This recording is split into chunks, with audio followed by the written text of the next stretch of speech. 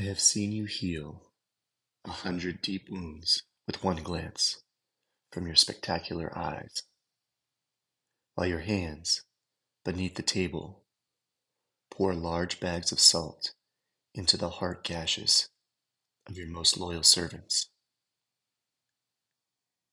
Dear world, I can offer an intelligent explanation for our suffering, but I hope it really makes sense to no one here. And come morning, you are again at God's door with axe and pickets, eloquent petitions and complaints.